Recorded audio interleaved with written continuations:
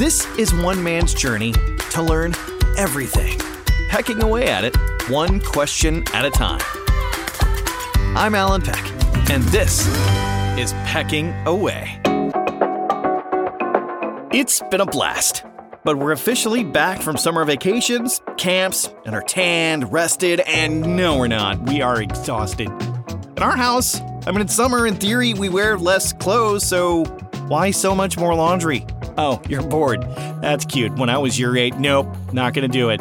We're ready for school. It's time. Time to sharpen those pencils. Which, did you know, one pencil can be sharpened 17 times and write 45,000 words? And you can draw a line that's 35 miles long with one pencil. And the only way to write in space? Pencil. Pencils are great because you can erase your mistakes. But we didn't always have erasers. See, teachers initially resisted them because they thought they'd encourage kids to make mistakes. Because who learns from those? The kids being resourceful and never eating all of their lunch, they would use a rolled up piece of white bread. Anybody planning on taking an apple to their teacher? That originated in 16th century Denmark. Parents would pay them in food because back then, teachers didn't earn much money. Glad we fixed that. Maybe you're gearing up for high school, which is a relatively new concept. Public high school didn't even exist in the United States until the 1930s.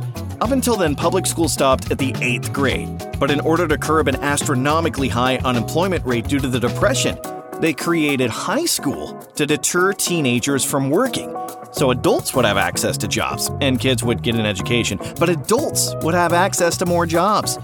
And the oldest public school in the United States, established April 23rd, 1635, the Boston Latin School in Boston, Massachusetts.